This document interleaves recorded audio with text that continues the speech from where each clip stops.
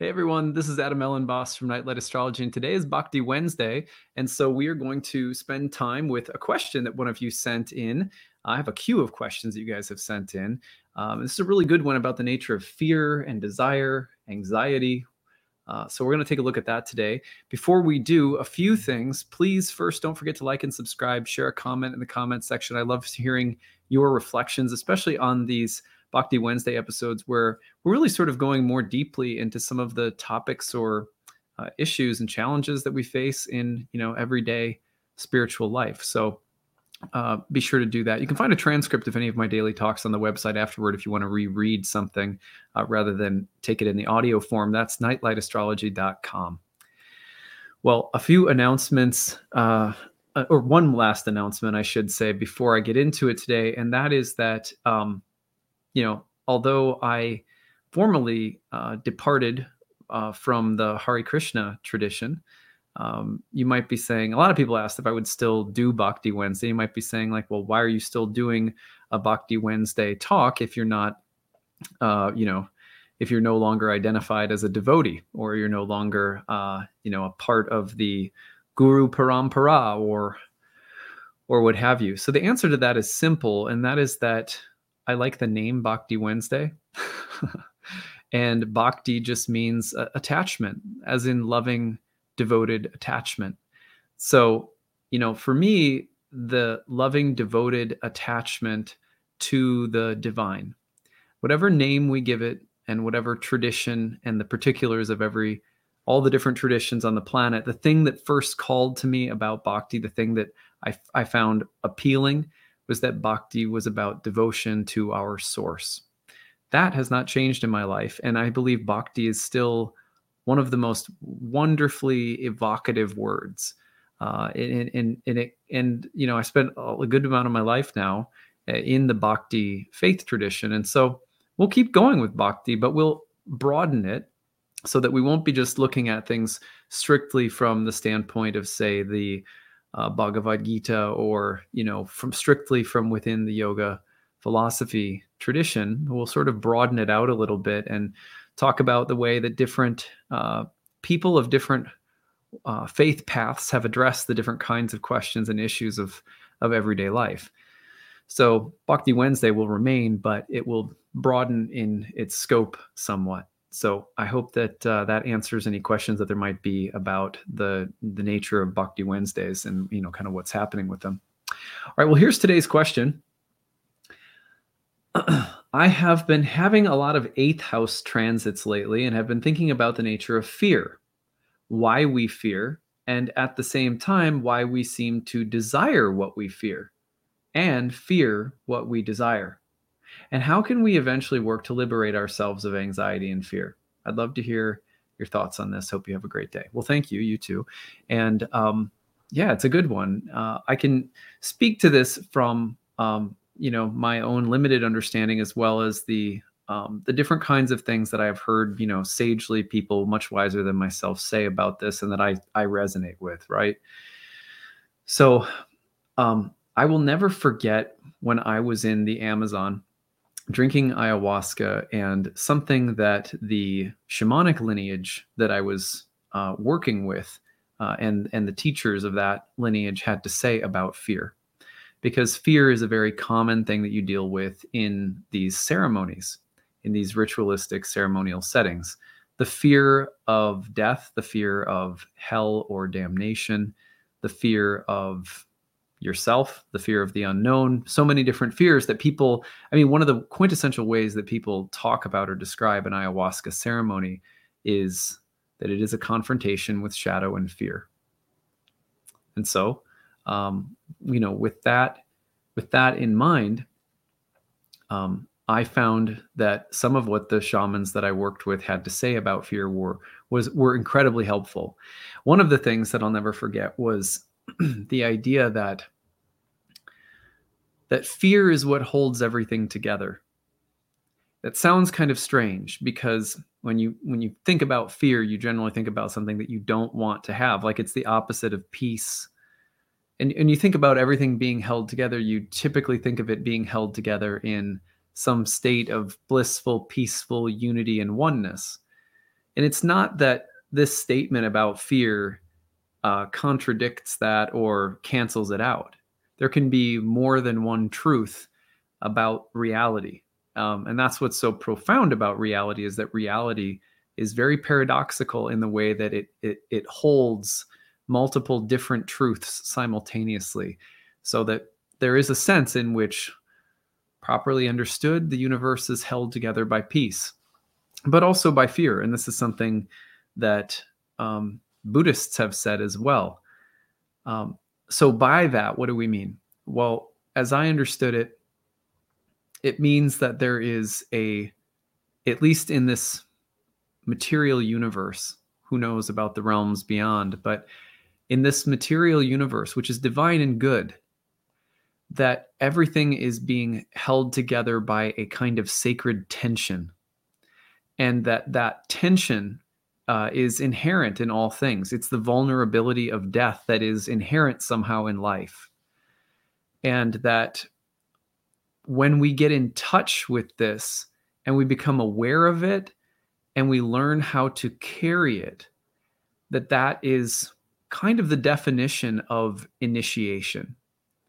Women, for example, many women, I think, have written this and said this, so I'm not saying anything new, but I don't want to mansplain something that like it's really a woman's wisdom. But I witnessed this in my wife, that giving birth, because giving birth is so close to a death experience physically for many women. Some women have much easier, more graceful, beautiful, and uplifting, labors than others. So I don't mean to suggest that there's only one way of giving birth. But many women experience birth as a kind of death. In fact, that for many women becomes a rite of passage, because not only in giving birth is your physical form, feeling at times like, am I going to die here? But also because once a child is born, as it's been said, and I can relate to this even as a dad, it feels like your own heart is outside of your chest walking around. So there's something just very natural about fear.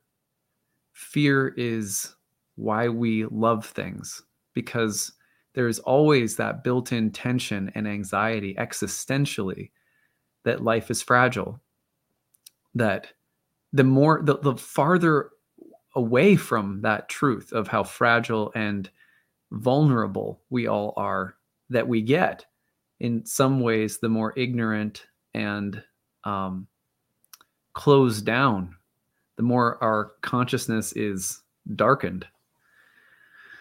And so it's something that the shamans were explaining in these ayahuasca ceremonies as a way of saying, what most of you are getting in touch with right now is the fear that we are in this modern world accustomed to being protected from. Where we push it, we have so many comforts and conveniences, which are blessings, but also they can keep us from this inherent fragility that life is. There's a lot of death around us. If you go walking in the woods for very long, you're going to see or experience or sense death, animal to animal, trees, plants, manure, smells. You just sense that it's there. You can imagine living in a time where that would have been more prevalent in our mind and our imagination, religiously and spiritually. There's always the subtle vibration of death and of ending. And it's so closely related to life that you can't separate them. So life is this beautiful, life is held together in this beautiful way by both the presence of kind of like that peace and beauty and sense of divine unity and harmony, but present within it, like one of the notes carrying through, like in a perfume or a wine or something like that. One of the notes that's there is death. And so that there's that tension. The muscles can get tense at any moment, right? Like that. So to understand that fear is a part of life, first and foremost, as a basic part of what makes life sacred. It's really important to have that kind of relationship with fear. Initiations for men in many parts of the world traditionally would involve exposure to death or the elements, or rituals that were meant to bring someone close to death. They would even, in some cultures, cut a womb open on a man's leg, inner thigh, as a way of replicating the womb and as a way of trying to artificially bring a man close to the experience that a woman might have during labor.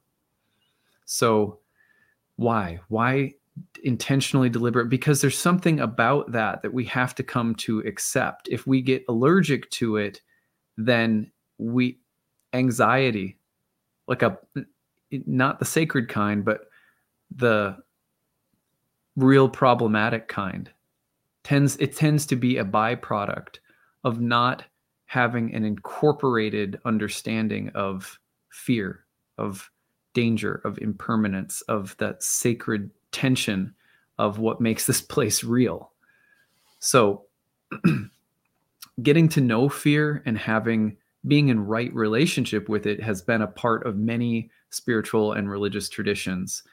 Now, there's also the kind of fear that needs to be transcended, living in fear, living in anxiety, where it's almost like that little element of the truth. It's not the whole truth, but it's an element of the truth of what makes everything sacred comes to dominate. And when it comes to dominate and it takes over our mind, our body, our relationships, we might act possessively, obsessively. We might develop neurotic, complexes. We may start to become delusional, and we may cease to trust ourselves, our experiences, or others. So that kind of fear is often the kind of fear that you'll also hear people talking about in spiritual and religious traditions as the fear that needs to be overcome. But that does not mean that there is no place for fear, or there isn't a difference between this kind of agitated state where the element of sacred anxiety has taken over. So we need to make sure that we're aware of there's a whole ecology, an ecosystem of fear. It's not just one fear. It's not just one type of fear. There's not just one reason or purpose for fear. So right relationship with fear, so that we don't fall into the byproduct of fear when it takes over and becomes the lens through which we see and experience everything or a lot of things and like that. Now, some of us may have more karma around fear than others. Some of us may naturally struggle with it more than others. It's the same way of saying the same thing. In which case, some of us may need to seek more aggressively the kinds of therapies, whether it's breath work or healing work or, physical modalities that can help us, or therapy, or even medicine, different kinds of medicine. Of course, there's allopathic medicine and there's herbal medicine. But just the point is seeking help. And some of us may need that. And it would be the worst thing in the world to tell someone struggling with fear that, well, fear is part of nature, just it's sacred, man. You know what I mean? That would not be very compassionate. So, a big part of dealing with fear, and when we say being liberated from anxiety and fear, when you ask that question, how do we liberate ourselves from anxiety and fear? I don't think it's something we're meant to be liberated from, as much as it is something that we come into right relationship with. Hence me mentioning the idea of initiations. Spiritual initiations can happen in big dramatic ways through rituals and ceremonies. They also happen just through living life, through going through trauma and finding positive ways of processing it and letting it inform our understanding about reality. That doesn't happen for everyone. Sometimes it's, a trauma happens and it is not like an initiation. It's like just a trauma and there's no real silver lining. So I don't like to say unanimously that all trauma is initiating. It can be, but sometimes it's just really damaging. But I don't think we want to liberate ourselves from anxiety and fear as in rid the world of it, because it's here. It's part of like I said earlier, it's the tension built into things that allows for, I'll never forget, like one of the images that just popped into my mind was when I was in a ceremony and I had this, shaman was talking about fear and I could hear all of the frogs croaking, like tons of them, and because we were near a lagoon in the Amazon. And I remember hearing the frogs croaking, and this just sort of like, it was just sort of like, they felt like very intense sentinels, like just croaking at attention. And I just felt this, I'd never quite heard it that way before. And as he was talking about fear, I just felt like, fear is the tension that's there, when someone's playing violin and hitting a high note, it's in everything. And it's just not when we think of fear, we're like, oh, I'm afraid of the dark, or I'm afraid of the boogeyman, or I'm afraid of making a mistake, or I'm afraid of, I have social anxiety, or in like, but so I think just starting with the very basic definition of fear that's inherent in this divine creation, that helps. I think it really helps to start there and to work to find its place in our psyche and in reality, to give it sacred place. Once it has sacred place, then you can assume that when it shows up in a way that is really overwhelming, that in a state where you desire to be free from it, it's something different from, it's like becoming a perversion or distortion of that sacred tension. And then I think, it's all about strategies, whether it's meditation or prayer or medicine, or, and it's like everyone needs something a little different to help overcome anxiety or fear, the destructive kind, the kind that, let's face it, fear in creation it has a destructive role to play, but creation entails destruction. They're part of each other. But what we're talking about really is like, again, I would say it's like when you fall out of right relationship with it, and then it's like it's different for every person. What we need to, what we might need to help us overcome it, so that it's not taking the steering wheel. We're not making choices from that space all the time, which, as you mentioned, can be very eighth house like. It was a house that was associated with fear and dread, specifically of the future and of the things in life that may be inevitable, that we resist or try to run from. It's all related to the eighth house. Now, as to your question about why we seem to desire what we fear, I think that has to do with change. I don't know. It's a great question, but it's true. It's like what we fear is something, it's often closely related to what we desire.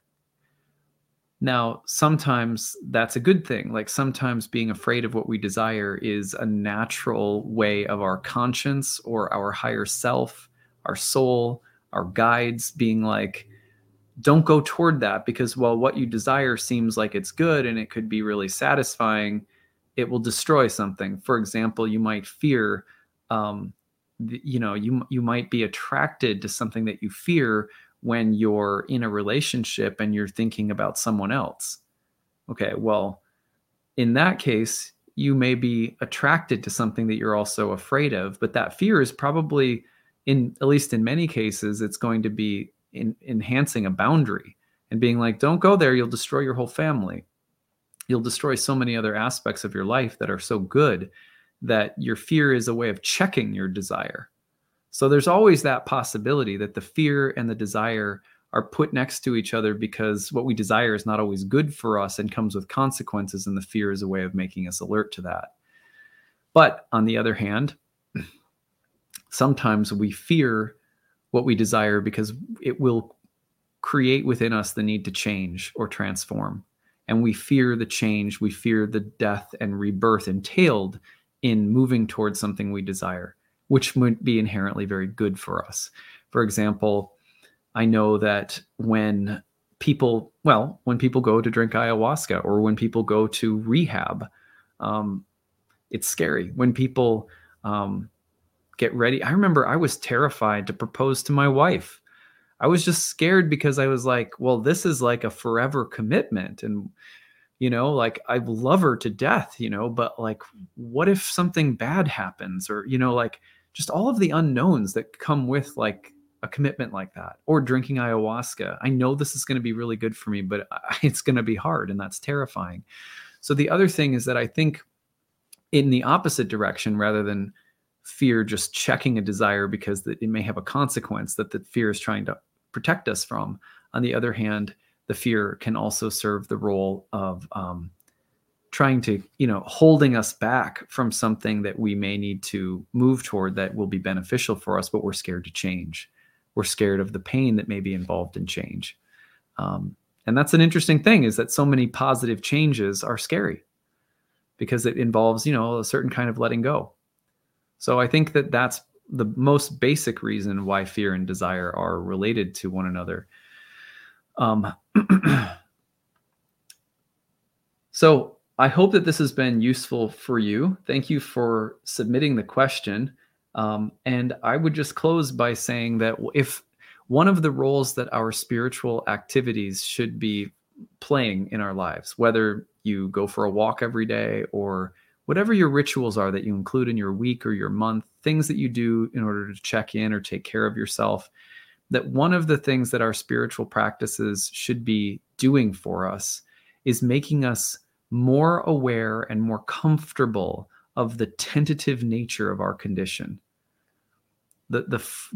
Because the more that we're aware of that and okay with it, the more that fear and beauty, fear and sacredness, pain and beauty, they're not in totally different, like hemispheres or stratospheres or something. We see and understand that they live closely with one another. And the more that we understand that in our consciousness, the easier it is for us to embrace moments of anxiety, because we understand they're beautiful and sacred, even if they're still anxious. It doesn't change the anxiety. We can also appreciate that, the quivering of the heart, the racing of the mind is, the same thing happens when you're falling in love with someone. Why couldn't that be evidence when we experience it that reality is worth falling in love with, that we're falling in love with it right now? So, but my point is, how can you really even get to that space if you haven't been through your daily practices, your rituals that you include in your life, if you're not moving somewhat closer to a space where you can say, like, fear is a part of it, fear is a part of this world in a way that's good. So anyway, that's what I've got for today. I hope that this was useful. Much love and prayers and blessings to all of you guys. Hope you guys are having a great week, and we'll talk to you again soon.